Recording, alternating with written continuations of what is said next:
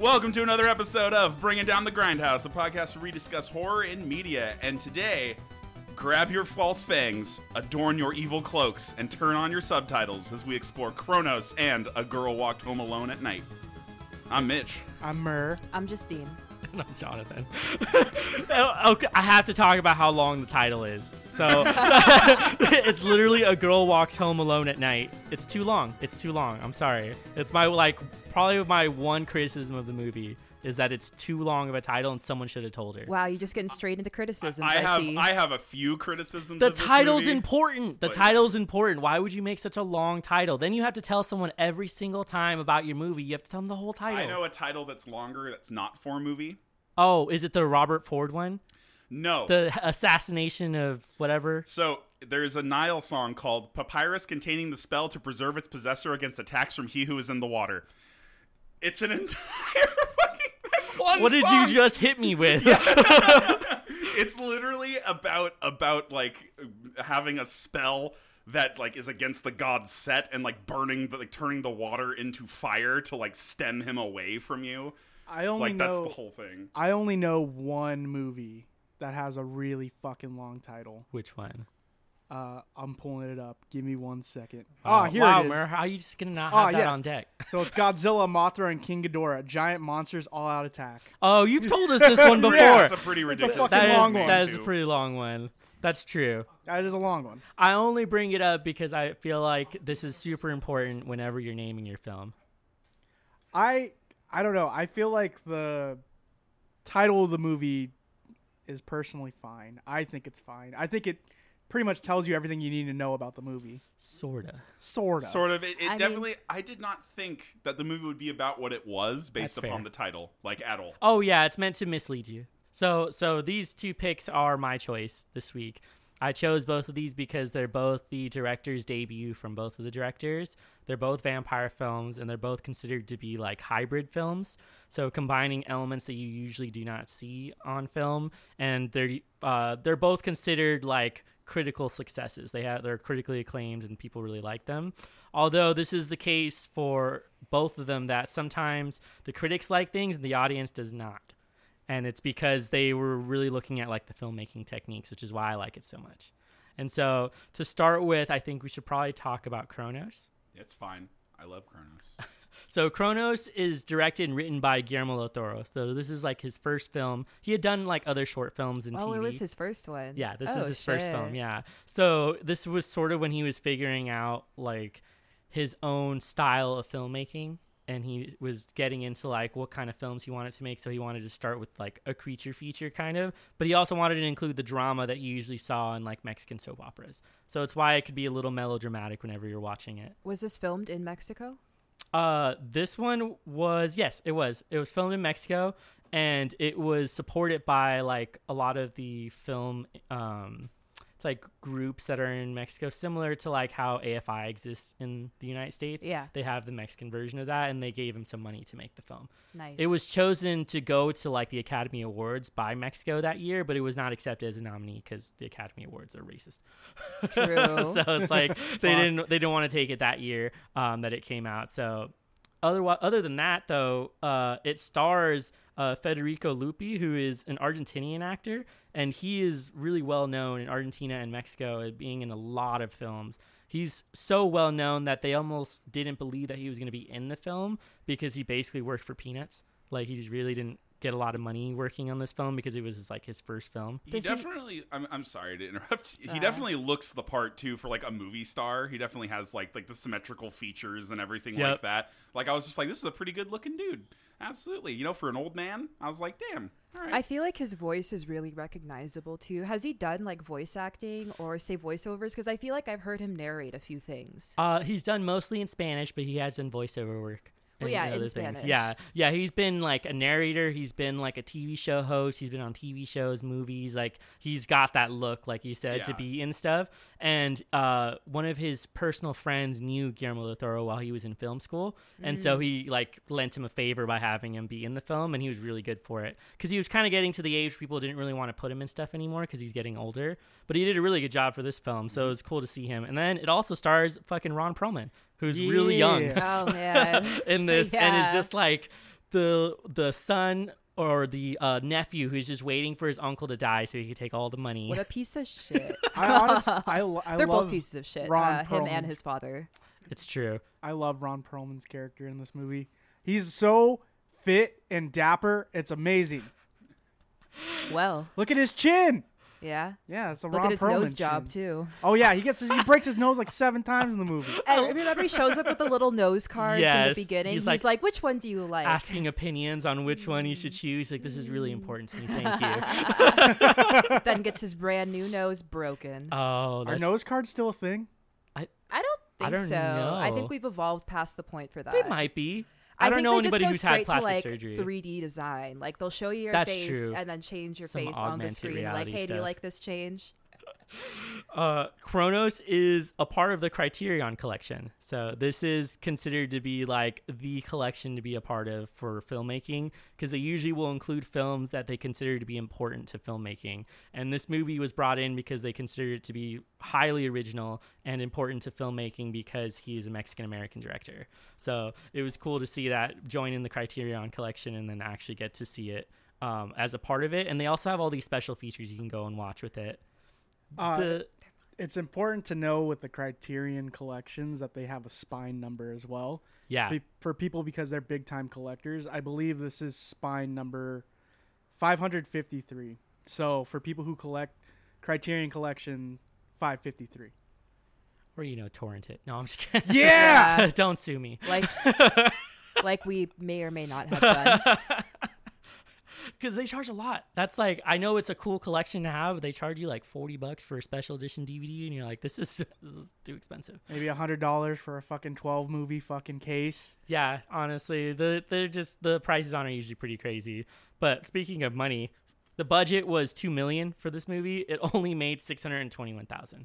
So financially not successful. Rude. But you know what? This was just good faith on the side of all the groups that supported the movie. They just gave them a lot of money to work with. Was the film only released in Mexico, or was it released in the U.S. as well? Originally, it was smaller screenings, just in Mexico, to see how people liked it. And people usually felt like they liked it, and then it got a really small release in the United States. So it was not super popular. I think it was just the wrong time to release it. Yeah. I So mean, what, the 70s? well, Chronos got released in 1993. Oh, shit. It definitely has like the But- 90s. Yeah. It has the look. old school aesthetic on it that he even put like a filter onto it, I think, to kind Yeah. of like give you that vibe. And he was totally like going off the movies that he had seen during that time period. He's noted that one of his favorite like monster creatures is like Nosferatu and some of the other ones there, which love actually both Nosferatu. directors really like. I love Nosferatu. Yeah, that I almost chose that one for this Who's week, but flickering I the remember lights? you were discussing that. Yeah. either way, the film holds a 91% on Rotten Tomatoes. Nice. And the critical consensus reads, Guillermo del Toro's unique feature debut is not only gory and stylish, but also charming and intelligent. I would agree with that. Yeah, I mean, as a first film, he did pretty well. Yeah. And you could tell that he lives in a fucking Mexican household because the scenery in these houses is super fucking accurate. Very accurate, very detailed. He spent a lot of time with the set dresser to get everything just right. I mean, having the pictures of your loved ones above your bed, like Yeah. that shit hit. Yo, yeah, that's real. That's like everywhere in my grandma's house. Honestly, Yeah. anytime I go over, it's just wall-to-wall family photos. Yep. I'm waiting for my photo to show up one day.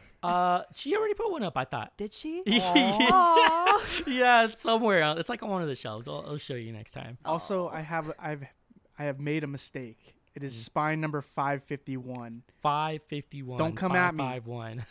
I'll fucking fight you in the comments. I do wonder if we have any like people who are real serious collectors of film like that and are collecting like the Criterion collection. You remember that one chick? Maybe not that Criterion collection, but that one chick that wanted to get us on. What was it? Oh, it was on Death Proof. She was Oh, saying yeah. she was saying we didn't credit one of the girls appropriately, or like that she was important because her dad was somebody important. And I was like, that's not how that works. But whatever. We don't care about your daddy. Unless you're Sofia Coppola, in which case Yeah. Francis Ford Coppola is really important, and you're going to be important just by the name. Oh yeah. Otherwise, like, there's just not going to be any other time. So one of the first questions I had was like, what was your first impression of this film? Like, do you think it was like a Del Toro film, or was he still trying to figure out his own style? As a Del Toro film, I don't think it fits like what he's known for, but what I think is presented is very cute. It's very, very wholesome, Right. very, very fun. I don't know. I like the idea of a grandpa that just keeps coming back and the little girl like resurrecting him with the device. Also, the device is fucking dope. Yeah, it, Oh yeah, it really the like is. bug contained in some sort of gold alchemical mechanical thing. Yeah, you get a little brief description on like how it came to be and the lore behind it. I mean, all of the scenes of the inside of the mechanism Yeah. are very Del Toro.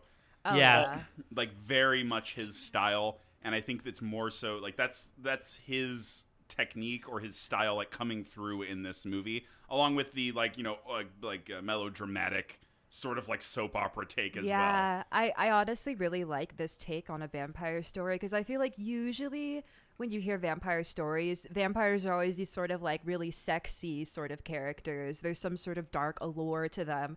But in this case, you just have a simple grandpa who's like just Yeah. trying to live, you know? Yeah, they went it with just gets the- wrapped up in some shit. They went with the ugly route on Yeah. this one, and he has like marble skin basically. Yeah. Is like so it's like very much a callback to and Nosferatu. he like sheds his skin. Oh man, so Oh. a huge piece of body horror to just rip off your skin and grow new skin is really what they were getting at, and that he ends up turning like marble white from it. Right, which is very bug-like too, because Yeah, bugs shed also their that. skin, and this power that he gets to be a vampire comes from some sort of ancient bug trapped in this device.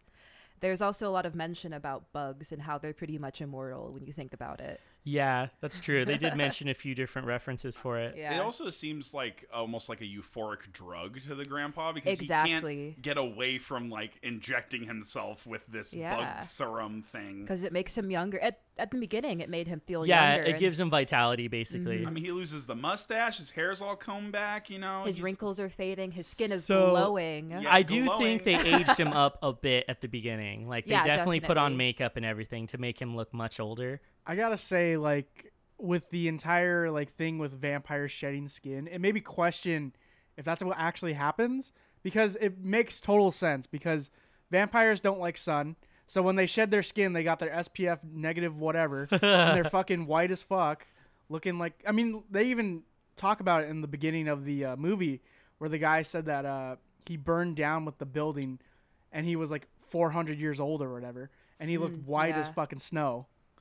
I thought it was interesting, and I really like how he does look gruffed up, but then over time, he does lose the features. I thought that was really interesting, but he fucking looks fucked up eventually. He looks gross. Yeah, man. at yeah, the like end. a straight up zombie. Yeah, like that's the thing. Skin He's, falling off. it's like, all is he a gray. vampire or a zombie? Because he looks like fucking both. I He mean, in a just- sense, zombies are vampires. Zombie Grampire. No, wait. Zombie Grampire? Yeah. Grampire, you just made a new word. Vampire. Zombie Grandpa Vampire. That's hilarious. And his little granddaughter. You gonna make a punk song? That's dope. I think one of my favorite characters in this movie is the mortician. Oh my Oh, he's god. Oh yeah, Great. he's such a homie. He was just like, this is art. Like, this is my art. then like he's fixing like, up these "Hey." people's faces. Hey, don't put too much work into that. We're just gonna burn him anyways. I He's like, love what that. do you mean? Those mutton chops, though. Those are this great. This man Ooh. was serious about his profession. He was an artiste. Yes, definitely. But he missed that the body got out of the coffin. Yeah. Yeah. Just closes up. Oh, he's in there frying. Can I see the body? Well, he's in there. So How do you just do that though? Like the lid is open. Do you not think about how something Yeah. might have come out of the he's just coffin? like, oops, I guess I left it Yeah, open. Oh, and just no. fucking closes it, puts it in. I like when he comes in and he's just like, "Oh, can I see my friend from last time?" And he's like, "Yeah." He's like, "You want it medium well or well done?" And you're like, "Oh shit," because he's already in the fucking oven. You're like, "All right, all right." I think what's really funny is that they talk about how they just want to fucking burn him, and Yeah. he's like, he literally says "a la verga." Yeah, he yep. fucking says that shit. I was like, he's like, no offense to you, praise be you, but like, Right. in your life, no offense to the dead. Like, but fuck, man, my profession. That was great. I definitely enjoyed him as a character, and this movie gets pushed forward really well by the cast, who are just phenomenal. Even the little girl. Yeah, shout out Who's to just- Little One. who's just so good as a child actor. Like usually you don't get that much like array of emotion from a child because they're only like they're really young, so they're trying to like learn how to do acting and growing up. So it's like she just seemed like she was very professionally trained, even though she was like what 9, 8. I don't know. She's like not very old at all. She was a great character too. I love how down she was of everything. She's like, I got you, Grandpa. Yeah, man, loved him so much. She made like a coffin for him. The best part of the fucking movie. She is very hesitant though to give him the item, Yeah. like the little bug item, Yeah. because she sees that it shuts her grandpa down. Essentially, it makes him like makes Yeah. him become like this like layabout who like lays on the stairs and is like injecting himself. And I think also like the relationship that he has with his wife was like improved after he started taking it because he felt more energized and more youthful. And there's that scene where they're at the party and the grandpa and his wife are just snuggling and being cute, and the little girl is just like so fucking bored. She's Okay, like, but the wife was fucking that dance partner though. yeah, that's for sure. For sure was fucking the dance partner because no Mexican drama is complete without an affair. So she has to have been fucking the dancer. I know. She was like, "Can you please stop grunting?" Fuck. But I mean, so the vampire mythology is very much integrated into the way the story plays out. So I wanted to know what you guys thought about the original vampire concept that he came up with for this film. How do you think it does against like things that you've seen in modern film? Where do you see like, the like 30 Days of Night kind of vampire or like Blade or some shit? it's a very original take. They definitely allude to like the obsession with wanting to drink blood, as is evident in quite a few scenes in this movie. Like licking it off the floor. Yeah, I mean, as well as not being able to be killed by traditional means. Yeah. As well as sunlight affecting him. There's another scene where he goes into the attic, and then all the sunlight starts, piercing his skin and whatnot. So I think it was an original concept for a vampire while using things that are familiar. I really like the take on it because I feel like usually in vampire movies, it's not really explained where the vampires come from. So I Yeah. like that they had the inclusion of alchemy and magic because I feel like that's a good explanation for vampires. It's like you did some weird shit to yourself. Yeah. Now you got some fucking fangs and want to drink blood all the time. He figured out how to like transform himself using technology and Yeah. magic and bug. It, And a bug. it makes you wonder if the Chronos device is an actual thing. Oh yeah, so I looked up Chronos device to see if there was like anything else on it. This might be an original concept by Del Toro. Like there's not really anything else that talks about a Chronos device. So he was like combining a lot of elements together. Like Chronos is like a Titan. So Yeah. it's like people would recognize the name, but something to put it together for the immortality is new. And then also, I liked how the device was made from gold because it's believed in alchemy that there's a Yeah. certain type of gold that can actually prolong life. He did so many small, really nice, subtle things like that where, like you mentioned, it's made from gold. I mean, the one that was a little more obvious was that his last name is Gris, which is gray, Yeah. as in Dorian Gray, the immortal, who survived by, like, the painting getting older instead of him. So it's like you have that immortality callback. So he did a lot of things like that where he included callbacks to other films. Chronos is also known for in mythology for eating a few gods as well. So that's where you Oh, get yeah. your Yeah. flesh eating. Cannibalism. Yeah, exactly. So that's where you get your. Didn't he eat his own dad? Let's see the Oh, he ate his people son. that he ate. Let's see. It looks like he ate quite a few people. He actually he ate Hestia, Demeter, Hera, Hades, and Poseidon. God And damn. Holy Poseidon. shit. Yeah. All right. Yeah, because his Shit. own parents had warned that he would be overthrown by his own child, so he ate all of That's these right. people. Probably people that he banged, because, Greek gods love just banging everyone. I feel like that was just Zeus and Poseidon because they're like the It's- dude bros. Nah, true. They were like the bros. dude bros of the pantheon. I love that fucking meme where it's like a Greek hero. You bang my mom. I must kill you. Do you know how fucking narrow that fucking... You know how fucking much that narrows it down? Like, who are you? Not at all. Like, That's fucking hilarious. They I love hoes. that. they Greek mythology hoes. I mean, that's what I always liked about Greek mythology is I feel like the gods of that were a lot closer to what actual humans were like, Oh yeah. rather than these unattainable images of what gods and God can be. Well, they always had these moralistic stories where supposedly the gods were jealous of the humans because their life could end at like any moment, so they were just always enjoying life. Where the gods just never died and were just not enjoying their time until a Titan ate them or something. Yeah. I feel it's really common in a lot of polytheistic like religions, and like especially like your mythological ones like that, where like all of the gods have like very human qualities to them. Yeah. They're not always like super fantastical beings. Like I know Right. that Hindu mythology has a lot of very fantastical Oh my beings. God, Like yeah. they have like 1,000 gods or whatever the fuck it is. It's ridiculous. I think that's the thing about polytheism too, is that there's so many gods because each god has a certain characteristic Yeah. versus just having one god that has all the characteristics, which is honestly unrealistic. Like, who has everything? No one. I like Yeah. all the party gods, the ones who are like god of Dionysus! wine. Yeah, exactly. Woo! Who are That's just my like, boy. I just want to get fucked up, and like that's their whole spiel. Well, I I'm here mean, to drink Dionysus was a wine. little more complex than that, but that's a whole other story. Brother, there's a war on both sides. Who do you choose? Fucking Coke, dog. Is You there a tried third this option for drugs?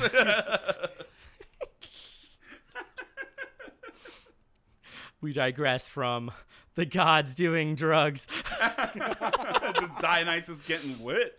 Did they even have Coke back then? I don't think so. In ancient times? Yeah. I'm gonna guess no. I bet they're just doing a bunch of hallucinogens. I don't think that was like processed and became a thing until like I don't know, 1800s. It's just Yeah. lotus That's flowers. a good thing to look up. Actually, I've never Yeah. looked up it when Coke was What invented. were the drugs? Well, no, of it the was in ancient Greece? Coca-Cola, so like it was 1800s at least. Well, yeah, and then there was, of course, like Sigmund Freud that Who was always coked out. Yeah, and he got all his friends to do coke, and then his friends started dying, and he's like, "Oh, maybe it's not a wonder drug." I mean, they died, I think, from alcoholism, but No, they died from coke. I mean, it was probably a combination. But that's coke true. Was You're definitely right. in You're the right. mix. It was a bad cocktail. So, do some research by a few on Grecian drug use. One of the most common drugs used by them were opium and marijuana.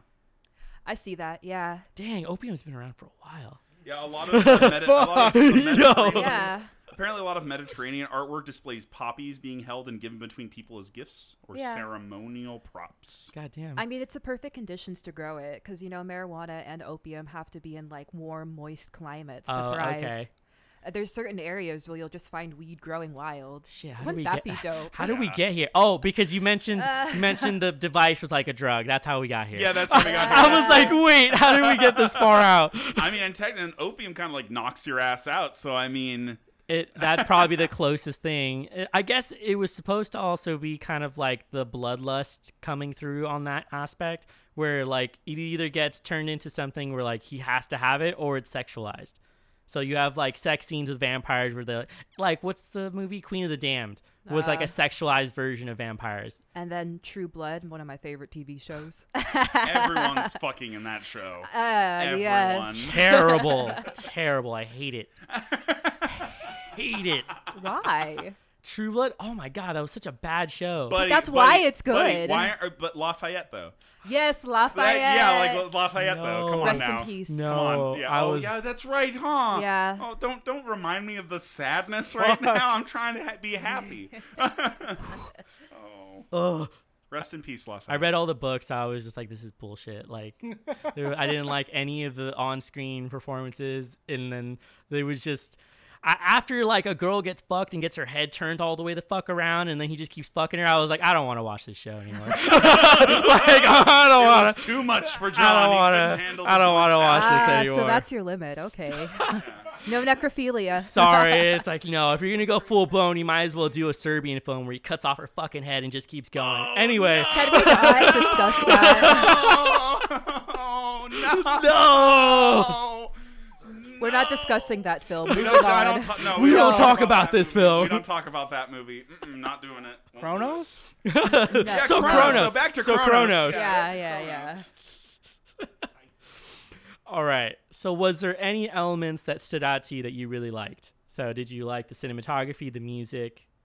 Oh, the music's fucking great. It actually like hits the tone on the mark, man. Yeah. I have to agree with Mer on this one. I also enjoyed the acting performances from everybody.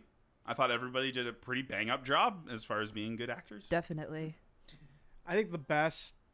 I just like the idea of just a fucking little girl saving her grandpa with the fucking Chronos device. I told you my idea. It's true. Let me talk to Marvel directly, John. Fucking Marvel. Why are you telling but- me? I'm not but going to work here's- for but here's Marvel. the thing, Mer, but what is your idea though? The idea, Marvel, listen up. All right, fuck your cinematic universe. I mean, they are making Morbius. I don't care. I want to give him my idea. I don't care. Kronos, Grandpa Vampire. He gets fucked up in fights. The little girl comes to save the day with the Kronos device. This happens multiple times. He dies, and she just puts the device on him.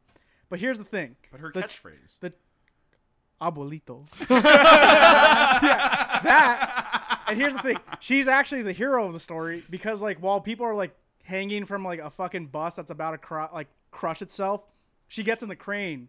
She picks the bus up, and she saves the people, but nobody recognizes it because she's just a fucking little girl. And then Grandpa goes in to go for the kill, gets fucked up. Abuelito fucking comes back every time. Yeah, I want to see this. I want a comic book about this. I'm pissed. Why don't you make it yourself? Damn, you right. Haha. Yeah, I was gonna say that sounds like an original idea that you should just. This is a original. It's an original stolen idea, but it's okay. Right? That's what all media is. Inspired by that Del Toro guy. Can you imagine? You're like in an interview and you're like, it was something from that Del Toro guy. You know who he is. You're just like, what the fuck? Sorry, it's not ringing a bell. I don't know who that what's is. going on here. The thing is, like, I expect monsters from Del Toro, so it was different to see him work with humans Right. that turn into monsters. Yeah, that's true. I mean, there's some humans that are already monsters. Like, was it the older man, not the older man, but the dude's father that has some sort of cancer or something, and he's living in this like upstairs bunker, trying not to die. It's spending like thousands of dollars on these statues trying to find the device, and ransacking people's fucking stores, sending out hits on people. I mean, he was kind of a monster. He had the instruction manual Yeah. on how to use that thing, and we never find out how to properly use it. This is true. Like, it never really gets explained. Just stick it on and go plink. Well, that's what I was wondering about. Is it something that you have to keep putting on yourself, or do you just put it on once and then you keep eating people? Like, would you have to keep it with you? Because he even said that if you destroy it, you like essentially destroy yourself. I think that the device is basically like a drug. Like there's some sort of venom in the bug that is getting injected into the person. Oh, okay. And then the blood drinking is a side effect because there's a scene where he's talking about it and he says like it does wonderful things, but there's a lot of drawbacks. One of them being you have a thirst for blood. That's a good point. There was I've talked about the Dresden Files before, and the Dresden Files use vampires interestingly. Oh, yeah. where their fangs have like inject a venom. Yeah. And whatnot. So it's pretty it's not too far fetched or too far out there. It's something that has been like talked about or at least discussed or used before. That's true. So, did you guys have any other thoughts about the film before we move on to the next one? Yeah, just keep that motherfucking thing on you.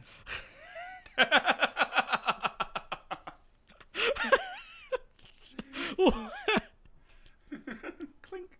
You know I stay strapped. Abuelito. Kronos. Take my Chrome to God. the Kronos. Wow. Okay, but I gotta say the best scene in the movie is when the little girl takes out all her toys in her toy box and makes a fucking Nosferatu-style coffin for her grandpa. Yeah, it's true. It's fucking wholesome. It's really wholesome. I think that's what I enjoyed about this film a lot, was it combined drama with horror, which is sometimes included in movies, but it not always. And this wasn't like a romance between two people. It was just like family relationship between grandfather and granddaughter, which isn't too common in film, I think. Usually the age gap is too big, or like they don't really want to be doing stuff like that. It's very wholesome. It's very adorable. And especially for such like a dark idea. Yeah. As well. Yeah. It definitely kind of like, I guess it kind of juxtaposes Dude, that she's a bit. also there for like the murders. Yeah, So, and like- watching her grandpa get beat. She watches like some violent shit happen. I'm And like, she's just chilling. Yeah, she's she's like, fine. Yo, she kills the doctor. also she killed the yeah, and doctor. she kills a man. Yeah, no, Yeah. How did Yeah, we no, not she mention comes out. that? That's what I'm saying. Like, she would be the person that actually like It's gets the true. big bad, and Grandpa would just keep getting fucked up in the comic. That's fucking. I want to see it, storyboard it, like- just like little figures. like Grandpa's in the coffin, and then she gets a call and picks it up. Mayor, what's going on, Mayor? Oh, there's Godzilla's attacking the city. I've got to get Grandpa. Grandpa, it's time to save the world. Takes him like 10 minutes to get out. It's like, gotta get my Alright. shoes. Yeah, right. He's like putting on his shoes, putting on his Did we jacket. take- It's like, wait, I Sunday need a best. drink of water. Do we wear our Sunday best Yes, we wear our Sunday best always. Always. All right, so this is a good point to move on to the next film, which I think you guys will have more opinions on. A Girl Walks Home Alone at Night, which is considered to be an American horror Western film, which is weird.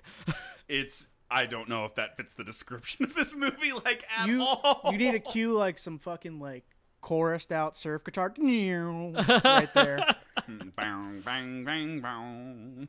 It's written and directed by Anna Lily Amirpour, and this is like her director's debut. This is like the first film she made, and people loved it. At least most of the critics really liked it. There is a lot of reviews from people saying, "What the fuck is happening? I don't understand," because the narrative is very what's the word? Not simplistic, but minimalist. There's a lot of like minimal dialogue Yeah. in this movie too. Bleak. Yeah, it's also is very the word I bleak. would use for this one.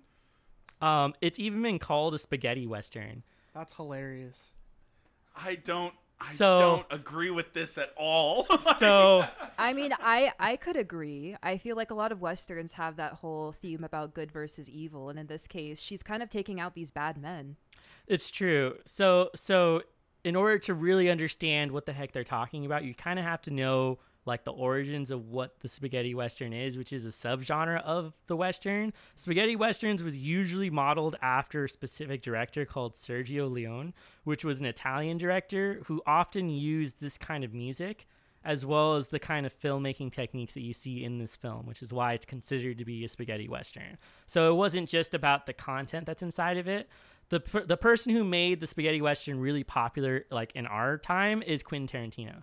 He makes spaghetti westerns in modern film, and so people are kind of confused as to why this one was considered that when it was much slower than what you normally saw in those kinds of movies. So it's like you kind of have to know that. And Sergio Leone was the guy who did The Good, the Bad, and the Ugly. So that's like your reference point for what you're looking at for a spaghetti western. Mostly Italian directors or actors with like the one American actor, which happened to be Clint Eastwood in this one because he was in every fucking western ever. But the film is regarded as, or at least the director has come out with a bunch of quotes about the film itself and was even explaining that she chose to use this film to explore different mythology of vampires, kind of like how they did it in Kronos, where it's like an original idea, which is why I also chose it. One of the cool things about it is that it was an indie film that was funded by crowdfunding. So all the money she got was from people who paid money on Indiegogo, and she raised $55,000 for it. Not bad. So it was a good amount of money to make the film off of, and she shot it in Southern California, even though it's supposed to be an Iranian town. Yeah, and they're all speaking Farsi throughout the film.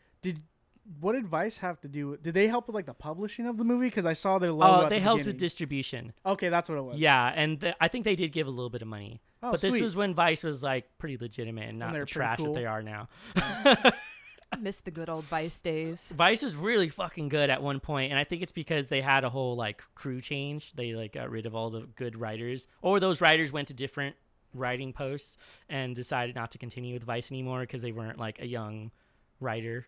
They're like, once you get over like 30, they're like, I'm not gonna work for Vice. So they just ended up going elsewhere. But I mean, so the project raised $55,000 and it had 290 backers. So those are all the people that funded the movie. And I believe at the end they're all credited with like funding the movie basically. And the film was shot over the course of 24 days, so pretty quick for a hour and 40-minute movie. But most of all, I think this is the coolest thing, is that the director is a lifelong skater. So all of the skating in the movie was her as a stand-in. Nice. That's cool. She just included herself.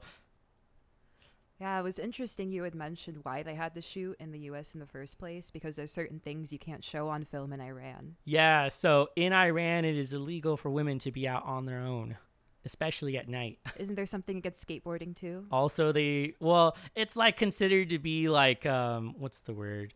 Not anarchist, but like Improper. they consider it to be like the rebellious culture of like younger kids to be brought out. So they're like, you're not allowed to do that. I mean, like it's a still counterculture considered. thing. Yeah, it's a counterculture I thing. mean, even in America, it's still considered a counterculture, but I feel like Yeah. it's put more on a pedestal. Right. Oh yeah, that's true. I could agree with that. And there was a lot of elements, like her hair being shown is usually Yeah. not an okay thing to do in film. So like if she showed this film like in Iran, people would lose their minds. 'Cause, Also, the drug usage, yeah, heavy drug usage in the film. nudity, partial nudity. Yeah, for like a brief moment. It Mhm. really wasn't focused on the nudity part. It was like- more just an intimate scene, really. yeah, Just, yeah, like, exactly. Just chilling. It was her in the tub, right? Yeah. Yeah, okay. So I was like, this reminds me sort of The Shape of Water, when Yeah. she's like in the tub. Although in that case she was masturbating, so it's a little different. Yeah, that's a little different. Either way, what are your first thoughts on the film? The film is black and white. Was that like one of the things you? Oh man.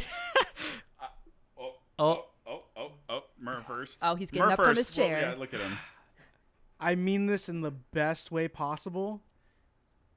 It reminds me of a 1950s kind of like style B movie, and I really like it. Oh yeah, that's I think that's what she was going for. Yeah, it hit the mark then. I like the black and white. I like yes, Mitch. I'm waiting for Yeah. you. There are several ideas in here that are really cool. I like the idea of a skateboarding vampire that only kills disrespectful men. I think that Right was on. a pretty original idea. Yeah. And I think because the style of the movie is so 1950s with the car and the style of the main character wearing leather and all that shit, it just reminded me of like a callback to everything that was great about like that era of like B movie horror movies. That was the thing too. The main character, the dude, looked like James Dean. Just saying, like the outfit, the hairstyle, the, The fucking director, acting. she has stated that it was a direct callback to rockabilly culture. So Yeah, you guys I hit it see right on the that. head with that. with the retro I car. expect to see some fucking Coca-Cola advertisements and shit. Right? But yeah, There initially is that's Coke. that's what I thought. I like the aesthetic Not of the the movie. cola. Go ahead, Mitch. Do your thing. Oh boy. boy. I did not like the black and white aspect of this movie. Okay. I also felt this movie was up its own ass a lot of the time Oh. as well, with a lot of decisions that were made plot-wise and a lot of decisions that were made cinematography-wise. I feel like there's a lot of moments in here where you have opportunity to show a lot of color, and not doing that, I think, takes away from the experience a little bit, and sort of okay. makes, and would accentuate things a little bit more. I felt like it kind of suffered from going into this black and white territory, and I almost felt like it was like a stylistic decision to give like the illusion of, it's kind of like a pretentious thing. It's in black and white, therefore it's like classier. This sort of idea. But that's just like my take on it. I was just kind of like annoyed a lot of the times while watching the movie. Well, like my thing is I feel like the black and white added to the expressionism of the piece. Is I feel that it was supposed to represent loneliness. And throughout this movie, this girl is all by herself. Obviously, she walks home alone at night. She spends most of her time alone. She's a very solemn character. And that bleak, depressing aspect, I feel like, is carried through with the cinematography, having it all be in black and white. It's a bleak, depressing setting. But it's not always... They shot, obviously, somewhere out in the desert, because it's a very desert region. There's, like, you know, the oil fields and shit like that. That kind of area tends to be really colorful. It's bright. You have, like, the red fucking earth against the blue sky. There's a lot of color there. I feel like that would have taken away from the bleak aspect of it. But even then, if you're in like a desert location, you've already kind of got like a bleak setting as it is. And you've already got kind of like the desolate loneliness that you can even get just from that. It depends what desert you're in. Not all deserts are the same. I would argue that a lot of the film is done during the nighttime, which usually appeals more if you are doing black and white as opposed to the color version of what you might be looking at. Specifically because all you have to worry about is the lighting, and the lighting is like one of the biggest things that their favorite films were about, like the 50s style, like expressionistic movies. So that's what she was sort of going for, on top of like it's a super low budget too, so she probably did it budget wise, but it was definitely meant to call back to other films and creating an atmosphere that's kind of like not super realistic or clear. It's only clear during some moments, and it goes out of focus a lot of the time. I really liked it. It gave me the same effect that, like, when you watch The Lighthouse, how it was in black and white. Yeah. How that movie wouldn't have been good in color. I think the same thing of it, where it's like they live in such like a broken down, like poor area that like there's really not a lot of color to see anyway. Yeah. But that's just something I was thinking about it. But I understand what you're saying. I think Where- also but the black and white really emphasizes the light that comes Yeah. into. I feel like the light is used a lot. Like you even mentioned, there's a scene where the two are together, Oh man. and there's the silhouette of his face, and Yeah. there's the lighting on the cheek a little bit, and there's also the scene where the prostitute woman, she's dancing in her dusty little shack, and you have the light coming through her hair and coming all around her. You can see the dust in the air. It was Yeah. really bleak, but also beautiful at the Those same time. scenes are how you can tell that I'm a film student currently. Yeah. Because I watched those and I thought they were fantastic. Like those are like such good shots. The Yeah. scene in the room where they're listening to music together and she like stays there and it is just on her as he like it looks like he rolls into the Yeah, scene on on the like the little skateboard or skateboard. something. That to me is like one of the best lit scenes in black and white that I've seen in a long time because of the way that they had the lighting set up just like in the corner to come down onto his face. I think the black and white works for what it was going for and trying to pay homage to. There are some critiques I have about some of the cinematography. There are some shaky cam moments. There are some moments where Yeah. it looks kind of weird. But on the like opposite end of that, you have the scenes where she's walking alone at night and they use the Dutch angle German expressionist style of fucking shot. Where it's like slightly tilted. Yeah. Yeah. And I really yeah. like that because Yeah. it reminded me I was watching like a fucking black and white horror movie. Yeah, they use that a lot. Man, the moment they figured out that they could slightly tilt their camera, they were using it all the fucking time in horror films because they wanted you to feel just as disoriented as the person was on screen. So that was like something that isn't used that often anymore. So when people see it, it's noticeable because you feel off balance watching it. And so to see it in those scenes is really good. One of the other questions I had was, how do you think this movie was original, especially considering that it's a hybrid film? They are calling it a vampire western film. Well, I think what it is the setting itself holds to the Western thing, but also to the fact that everyone is kind of just doing their own thing. You don't see a lot of the town. That's And true. when the town is shown, it's shown narratively with the plot. Like, as in, like, oh, you're a drug dealer. You're walking down the street. Come to my pad. Or let's go to your pad. And then, bam, bam, bad guy's dead. Basically, you could say that the fucking fangs are just pistol shots. This is true. She's running around taking out That's bad interesting. guys. She is a sort of vigilante character. Mm-hmm. Yeah, she definitely does the vigilante thing. I think also like the skateboarding vampire is also just. That's I've her never horse. seen that before. That's dope. That's a really cool The concept. skateboard is the metaphorical horse. The skateboard is Shit. the horse. Yeah. I mean, it's cool because you don't usually see vampires doing modern shit. Unless it's like really rich stuff, like where they're like, I'm going to go to this opera or go to this fancy party. It's never like, I mean- dude, I just want to go skateboarding. Are operas really modern? No, well, they're like high society shit, Yeah. I yeah. should say. Not really modern. Some white glove society shit. Yeah, there you go. And they always want to be a part of that, right? Because they're super old. They're like supposed to be these poised characters. And there's never like a good amount of punk rock sort of vampires unless they're like considered to be new vampires, like they're younger. Or My you have like Lestat from Yeah, right. Interview with a Vampire, Queen of the Damned, all that good stuff. Oh man, I love those movies. My favorite too. thing is that she doesn't really fuck shit up until she has her striped black and white t-shirt on. Yeah. and her cloak. And she likes to just chill out with fucking new wave records, which is really cool. The music in this is phenomenal. They actually have a vinyl press for it. Yeah. You can Sweet. find the vinyl press for this film's soundtrack. The soundtrack for this is very good. I Yeah. really enjoyed all the music in this movie for sure. Like every scene, it felt perfect for every scene that they were doing. Despite me not really liking the movie all that much, there were things that I did enjoy about it. I think the one thing I have with it, my only gripe with it, is a little bit of the plot. I wish I could have known more about the vampire lady, and I wish I could have seen a little bit more emotion out of the dude, especially when the cat rolls in after he realizes that his dad is dead. It's a chubby cat. Oh, different cat. Oh, it is the same cat. No, it's the same cat. This is that cat. This is a nitpicky thing, but they were not monitoring his diet. Matsuko, the You cat, I am on this one. You were All like, right? this cat is too fat. Yeah, the poor cat he's gonna have heart problems, arthritis of the knees. His belly will like scrape against the floor. And also it must have happened during filming because he like changes He in seems to size. get bigger. He seems to get bigger in the movie. And I don't know if this is camera trickery hide the fact that I they are think- overfeeding this animal. I honestly think just everybody on set was just giving him treats every Right, now the and again. whole Like, time. oh, hey, Probably. Mitsuki. Oh, Yeah. he's so cute. Literally, Oh, the give him cat's every name treat. is Masuka. Masuka, Masuka, yeah. excuse me. He is credited on the cast as being in the film, which is great. I think he was my favorite actor, honestly. Legit. I mean, he held his positions. Yeah. All his scenes are perfect, Yeah. and no dialogue for him either. That was the amazing part. There Can you was imagine if he actually- talked? The ending scene was probably one of my favorite with the cat, where the two are just sitting in the They're car. all in the car. The cat is sitting between them. They're just silent. The cat's looking at both of them, looking at the camera, like, "What's up, guys?" What are you guys gonna do?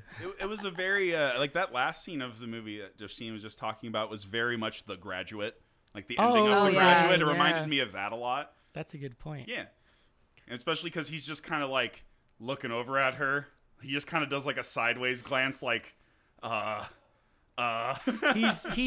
He's super conflicted, and I'm glad you guys brought it up because I agree that his response should have been like bigger. Like he should have been like, Yeah. "Dude, you murdered my dad," but also he kind of hated him Yep. because he's a drug addict and he had to take care of him, and then eventually just kicks him out because he's so tired of it. Yeah. So it's like he had that weird relationship with him where like he wants to care about him, but also his dad doesn't give a shit about him, and he's always like complaining to him to be like, "I just need medicine," which is just like, "I need drugs." I mean, they spent a lot more time developing the father than they did like the first like drug lord guy, which he was Yo. like he was outed like really fast, and I felt like I wanted a little bit more time to like develop him to make me hate him a little more. I'm just so I can give saying a shit that he dies. You know? That dude was dead ass the Iranian ninja. He has the same fucking haircut, little stash going on, lifting weights, doing coke, got the fucking weird ass tats all over him. That He's scene is ninja. hilarious. He's just like staring at her like, check me out, I lift weights. After I I'm do talking two lines ninja of from coke. DM. Yeah, right. Does 2 lines of coke within like 2 or 3 minutes of each other, and then like pumps some fucking weights, and then goes over and like unzips his coat to start dancing. You're like, what is Like, happening? yeah, you like that? Bites his fucking finger Oh off. my god! Oh. So He has wait, he has sex tattooed on his fucking throat. yeah, literally He also has a Pac-Man tattoo on his neck. on just like saying. the back of his ear, like where his ears at. Yeah. I do wonder if some of those are real and which ones were drawn on him. Because he even has like a tattoo on the side of his head. I didn't look up what it says, but it's in a different language. I think it's in Farsi. But either way, he was just such a terrible character to begin with. But I agree too that I did want him to be around a little longer so you can really grow to hate him. And the scene that she has with him is great. So that I think would have been better if it was later. Yeah, exactly. Like maybe before they go somewhere else, like he tries to stop her from going, and then she's like, "You know what? Let's go back to your place," and then fucking kills him. Yeah, exactly. But I think they did it early in the film to show just how dangerous she was. And that- also what her motives are. For Yeah, taking exactly. out these like bad characters. yeah, she seems to have this sort of like moral compass for who she's Yeah. gonna kill, but she does fuck around with people. She fucks around with that kid, and that's a pretty scary moment. Yo, when Yeah. she's- you know that kid's gonna fucking remember that shit forever. yeah, she's like, "I'm gonna watch you for the rest of your fucking life," and he was just like, I want to feed your eyeballs to dogs. I did like that scene too. even her Yeah. voice gets like deeper too as she's Yeah, a talking. little distorted. Yeah, it gets super distorted, like demonic at some point. So that was a really good scene. Also, how she gets the skateboard.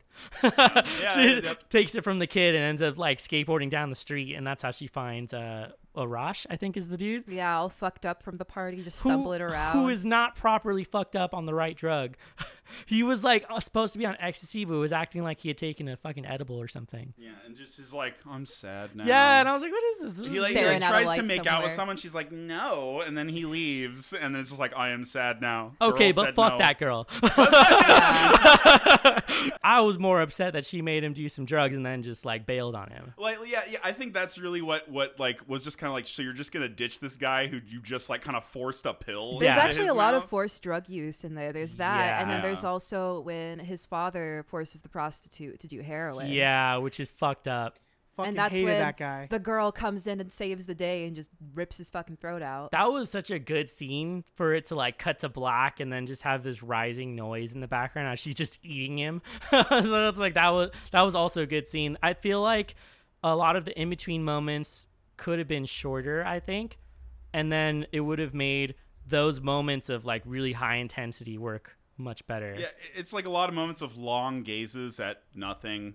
and things like that, and like not a lot of, you're not really telling us a lot. You're just kind of killing screen time at this point, you know. I don't know. Kinda- It's so goth of them, honestly. Let's Yeah, just I guess stare that- at I each guess other that is true. morbidly. What was the scene that you? Oh, when he pierces her ears. Oh yeah, they go to the Yeah. power plant to hang out, and he pierces her ears with the safety pin with these earrings that he had stolen from one of his clients. No, it was They're that just chick at the listening party. to that chick at the party, and then they're listening to their sad goth music and just hanging out. You like hamburgers? You like him? I've never met anyone Right. who doesn't like hamburgers. Never met anybody. Well, I'm guessing that's going along with the vampire mythology that they can't eat food. Yep. Which is kind of surprising. I'm surprised no one has broken that rule that vampires can like eat certain things. Like you know what? No, 30 Days of Night they can eat raw meat, I mean, it's kind of bloody. but so. it is like it's very bloody. So it's like that's kind of like the only exception. I feel like there was some anime I was watching where they had vampires, and they explained that vampires don't eat anything because they can't taste, but they'll Right. drink coffee because they can still feel the sensation of the coffee. That's hilarious. Yeah. They'll drink coffee. Well, I'm guessing like so. I was always kind of trying to figure out do their like systems still work? Like, does your stomach still work? I don't think Is your so. body just dead and having like blood run through it? Like, what is the? I imagine that's the point of drinking blood, is to continue to supply Right. the vessel with blood so it can function. But like your functions aren't exactly working because you don't need to sleep. You don't really need to eat food and get nutrients from other things. I don't know if they go to the bathroom. It's never really talked about, but like, See, eh. with that, then there's the argument of whose blood are you drinking? Are you drinking a diabetic's blood? Are you drinking someone who, Yeah, that's the thing. It's true. No one's gotten into this. Like, Well- what if they're sick? Like, are you gonna get that sickness? So I really like the that FX show, the What We Do in the Shadows. Oh, that's that came true. Out, that one, Yeah. because there's a scene in there where they go to a party and start feeding on all the partiers, and he's just like, "We drank some blood, and it was full of drugs, and now I'm a wizard." So fucking funny. There yeah, you go. That's true. They did do that. So unique takes on these. I like that people keep adding on their own piece of the mythology, which includes like, oh, they're gonna have this effect, or they're gonna be like this. Let's Like talk. the only thing about her that was obvious that she was a vampire was the fangs, and that was it. Yeah, and I love the part where she fucking exposes them. You could hear like a kind of blade kind of switch off, kind of thing going on. Oh yeah, like they inserted a little noise effect for it, which is great. And like the teeth weren't bothersome. Like when you watch movies and people have vampire teeth and like their mouth kind of sticks out. It didn't happen for her face, which is great. So good makeup for doing something like that. What were you gonna say? I think we should talk about the giant fucking pool of bodies in a ditch somewhere. oh yeah, that's never talked about. But I was thinking, Yeah. I think those are just all her victims, because the place be. that they're in is kind of a ghost town, and it seems like every night she goes out and claims another victim. So if she just dumps all the bodies there. Yeah, that was another thing too. She seems to have been eating people pretty often. Yeah. I imagine that a lot of the people in like these kind of rundown areas, and they see a dead body, they're just like, "Oh, another one." Okay. Yeah. Let's just keep on nonchalantly keep on going on. In this Death's case, sort of a it's a thing whole here. fucking ravine full of bodies. So this kind of leads me into the question then is she technically a hero or an anti-hero? Because she does save other people at some point, but she's also pretty violent. I think she's a neutral hero. I think she's just doing things for her own morale. She's protecting women, first of all. That's true. She is. And last of all, she's protecting women. That's ultimately what her goal is. She's taking out the abusive drug dealer that likes to fuck with other women. She's taking out the shady clients, the weird people, Right. the fucking junkies on the street. She's cleaning them all up. I feel like her motives are somewhat maybe revenge based, but it's not explained enough for me to understand her motives fully.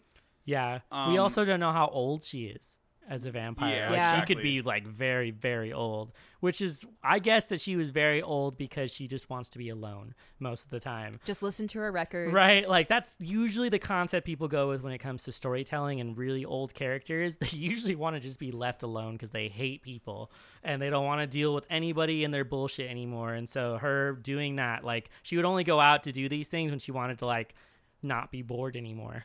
Well, Mer, what was your question? I had a point and I forgot it. oh, the giant pile of bodies. Oh yeah.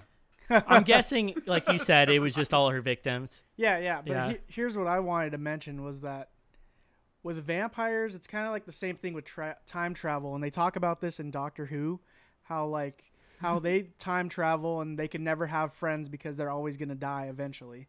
And because he is immortal or cannot die because of the powers, he basically just doesn't make friends. I think that's the same thing with vampires, though. Imagine living for over 400 plus years. You wouldn't want to get close to someone because eventually they would die. They only have a span of, at most, if they're healthy and fucking in good shape, 100 years.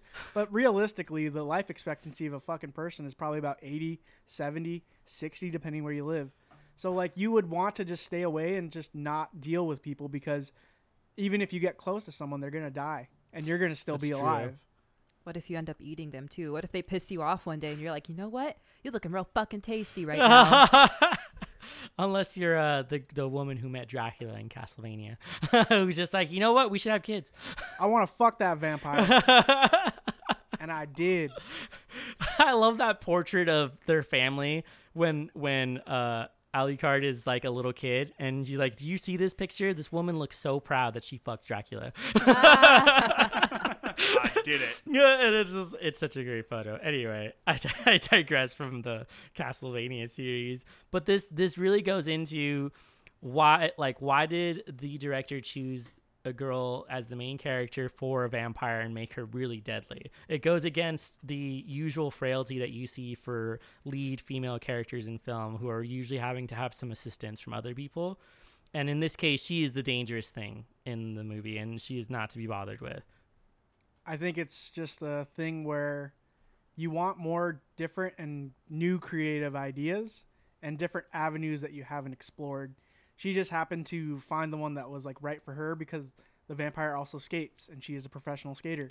And I feel like that's a little piece of her inside the movie. Oh, honestly. Yeah. So I think that it might be easier for women to write women since they totally have that experience. So I feel like that probably played a part into it. Like, I'm going to put something that's familiar to me so it's easier for me to write and whatnot. I also want to point out, do you know many vampire stories where there's a woman as the lead vampire?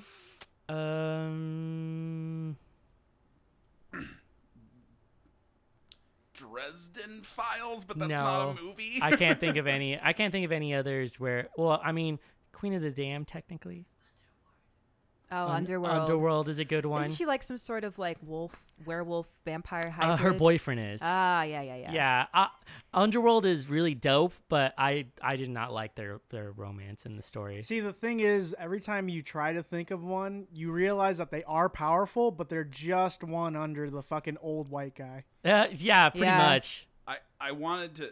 We already passed this question, was whether or not she's an anti-hero or a hero in this. I would say that her alignment falls under chaotic good. Or chaotic neutral. But at the same time... But no, because I would say that then you kind of have maybe even like a lawful evil edge, because her ideas dictate destroy evil men. I would say chaotic neutral. Yeah, potentially. I feel like... Honestly, now that I'm thinking more about it, is that her character is significant considering the culture that it is placed in that culture. Women don't really have a whole lot of power at all, really. They're kind of just treated as property, secondhand kind of stuff, you know. But in this case, she's taking power for herself, and she's using that power to exact revenge on the people who oppress her and people like her. That's a really good point. And she has mentioned that she specifically made the film to make some social commentary about what's allowed and what's not allowed in Iran, especially for women. So that plays through in what she's showing. She also said that when she was choosing like costuming and like set design and everything she chose, she is like ridiculously obsessed with. Mm-hmm. So like the car she chose, that specific model, the jacket the dude was wearing, the skateboard, the records, everything that she chose for the film, she is like obsessed with. Those are her favorite things. And so like she brought so much of herself into the film that it's why people consider it to be like her calling card, basically. Like, this is going to be what her movies are like.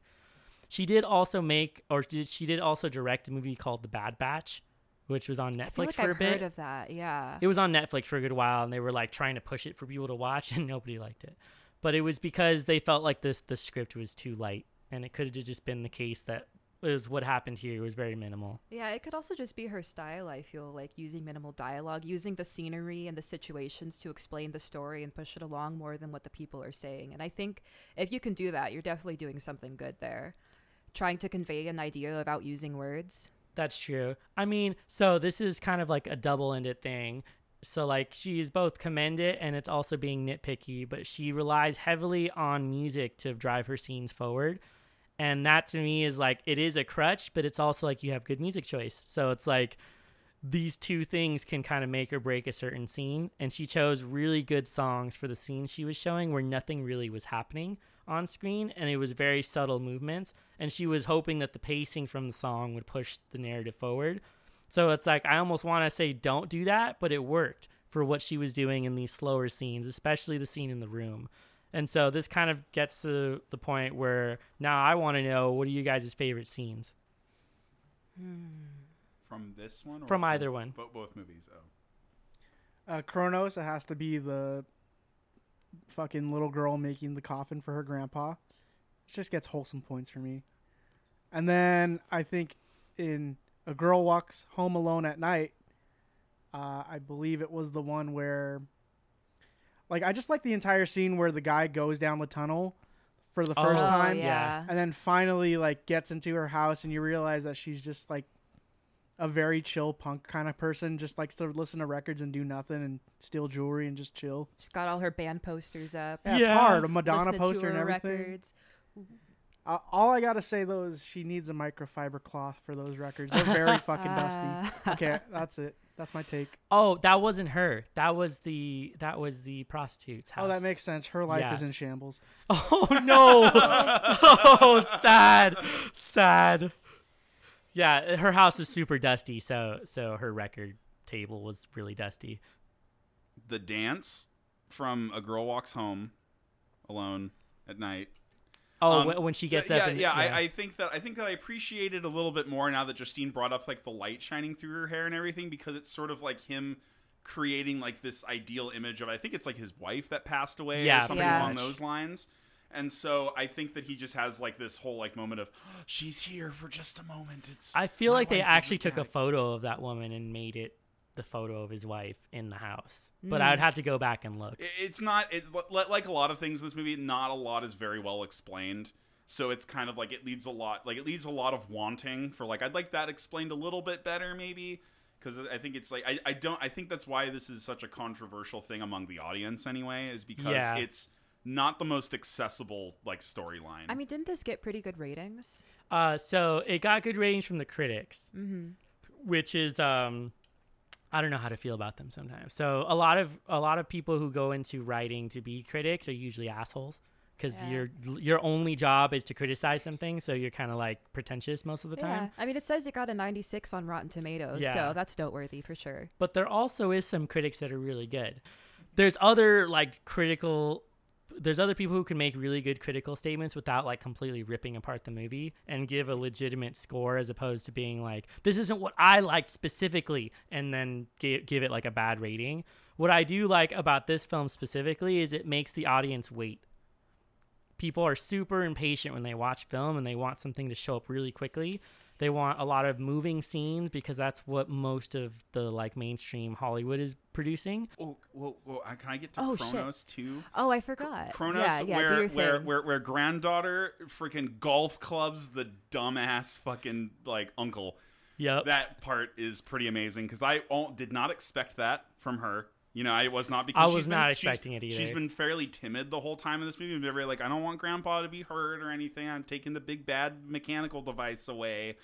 And now he's like freaking out. Okay, I guess I'll give it back, but I'm sad. And then all of a sudden, like, fuck, Grandpa's in trouble. Fucking club his ass. Let's go. And then, you know, and I loved that. It was great. What are your favorite scenes? What are your favorite scenes? I asked you first. I asked you first. No, my favorite scene from Kronos is probably the scene when Ron Perlman's character goes in to buy the statue, because it's like you didn't know how to feel about him just yet, and he was being really nice. And he speaks Spanish at some point, and it sounds awful because he's just so white. And so it was a funny moment to see him also asking for advice on like his nose job, and like asking the grandpa and the little girl, like, what do you think? Do you think this one's good? And it's like, I feel like this just fits Ron Perlman as like a person. Like he wasn't even playing a character, like he was just doing what he usually does. It's just being Ron Perlman. Yeah, he's just being Ron Perlman and like a weirdo, like doing stuff like that. So it was a good piece of dialogue to give to him. And then my favorite scene from A Girl Walks Home Alone at Night. Or Yeah, you got it right. Did I get it right? Yeah. Okay. I still think it's too long. But was when she bites off the dude's finger. I was gonna say that one. Oh, really? Damn. Dang. Dang. Gotta pick a Dang. new one now. Nah, I'm gonna talk. I'll about let it. you What are your talk about points? it. Oh, okay. The other scene I really liked was when they are in the room together listening to music. So this is something that is not commonly used in film, which is creating a static shot where you do not move the camera at all and you let everything kind of play out in front of the camera. And so you have the shot of her listening to her record, and there's really subtle things, like he gets up and turns the disco ball and she kind of smirks, but you have to really be looking at her to notice some small detail like that. And I really like scenes like that because you're not shuffling the camera around to like see all the other things. You're not guiding people. You're just letting them look at whatever they want on the screen. And then to see him kind of like roll in was really funny to me. It made like an awkwardness out of their like sort of starting of their romance, which was him getting like close to her. And then she's about to eat him in that scene. Like she's about to bite his neck. Even like puts his face up to bite him and then decides not to and just like cuddles up with his chest instead. And you're like, oh, okay, like she actually cares about him Wholesome. in this moment. So it's a good one. I like that a lot. I think probably my favorite scene from Kronos was actually when they're at the New Year's party and he's starting to feel like that thirst for blood come on. And there's a man at the party that gets a nosebleed and he follows him all the way upstairs to the bathroom because he's trying to drink some of the blood that's coming off of him. And this dude fucking walks out and he makes that comment. He sees all the blood on the sink and he's like, he must have been fucking Argentinian or Peruvian, just assuming that he did a fuck ton of coke and got a nosebleed. Yep. Getting all pissed off about that. And then I also like the moment after that where the guy goes to the ground to lick the blood off the floor, since all the other blood that was on the sink had been washed away by the previous man. What a weird way to make that into an almost sexual scene. Yeah. Of him licking blood off the ground. It was just like there's a lot of tension in that moment. So that's a good And pick. he just gets booted in the face. Yeah. Immediately afterwards. Poor thing. And then I think, my favorite scene from A Girl Walks Home Alone at Night is, like you said, where she goes to the drug dealer's house and he's like trying to seduce her, being all cutesy and whatnot. And like he rubs his finger on her lips and she then in turn bites his finger off. And then as he's crawling into the corner to hide from her, she takes the finger to his mouth and does the same thing. And then proceeds to, drain him of blood. I love that. I love that little like revenge piece. It was sort of like taunting him, like, haha, I have the power now. Oh yeah, it was a great power shift in the middle of a scene that you almost never see. You usually have these things play out, which is that like a woman gets assaulted and then she gets her revenge. And so she like literally cuts it off and is like, no, this is not going to happen. She wasted no time. Nope. She did play with him a little bit. Like she thought like trying to imitate with him, like, oh no, like it's fine, like I'm totally gonna just suck on your finger for a little bit, and then just bites the whole fucking thing off, and the dude loses his fucking mind because he's just he's all like coked out and shit. Yeah, too. that too. He's on coke, so he's just like, oh my god, what the fuck is happening? Poor thing, just cowers in the corner. He was acting like a big tough guy in the beginning too when he came to the main character's house to go ask for the money. Just kind of asserting his dominance in the way that men love to do. And then look at him cowering in the corner right before he dies. Oh, beautiful. I too enjoyed this scene. It's a good one. Any other final thoughts? No, Mer's got to share his scenes. Oh yeah, that's right. I thought you did it already. I did. Did you? But wait, what'd you say? What were your scenes? I forgot. They were the ones, I forgot. the fucking, the makeshift vampire bed. Oh, yeah. And when they have the wholesome moment and listen to some new wave music. Actually, I just realized they're both wholesome scenes. God damn it. Wow, Yeah. look at you. they are Fucking very teddy wholesome scenes. bear. Yeah, that's true. But it hits the mark for aesthetics for 1950s though. And this is the thing. This is why I kind of like this movie, is because it hits the 1950s style that it was going for with being in black and white and what the characters are wearing and doing. But it's not the super over the top dumb cheese shit that this fucking sci-fi musical does. So I give it merit on that. Also, I've been playing a lot of Fallout New Vegas, and that might have some bias in my opinion. Yeah. What is your final rating for the film? Oh, okay, me now. Yeah, all right. I mean, you started it. I brought it up. So, I came in here not liking A Girl Walks Home Alone at Night at all.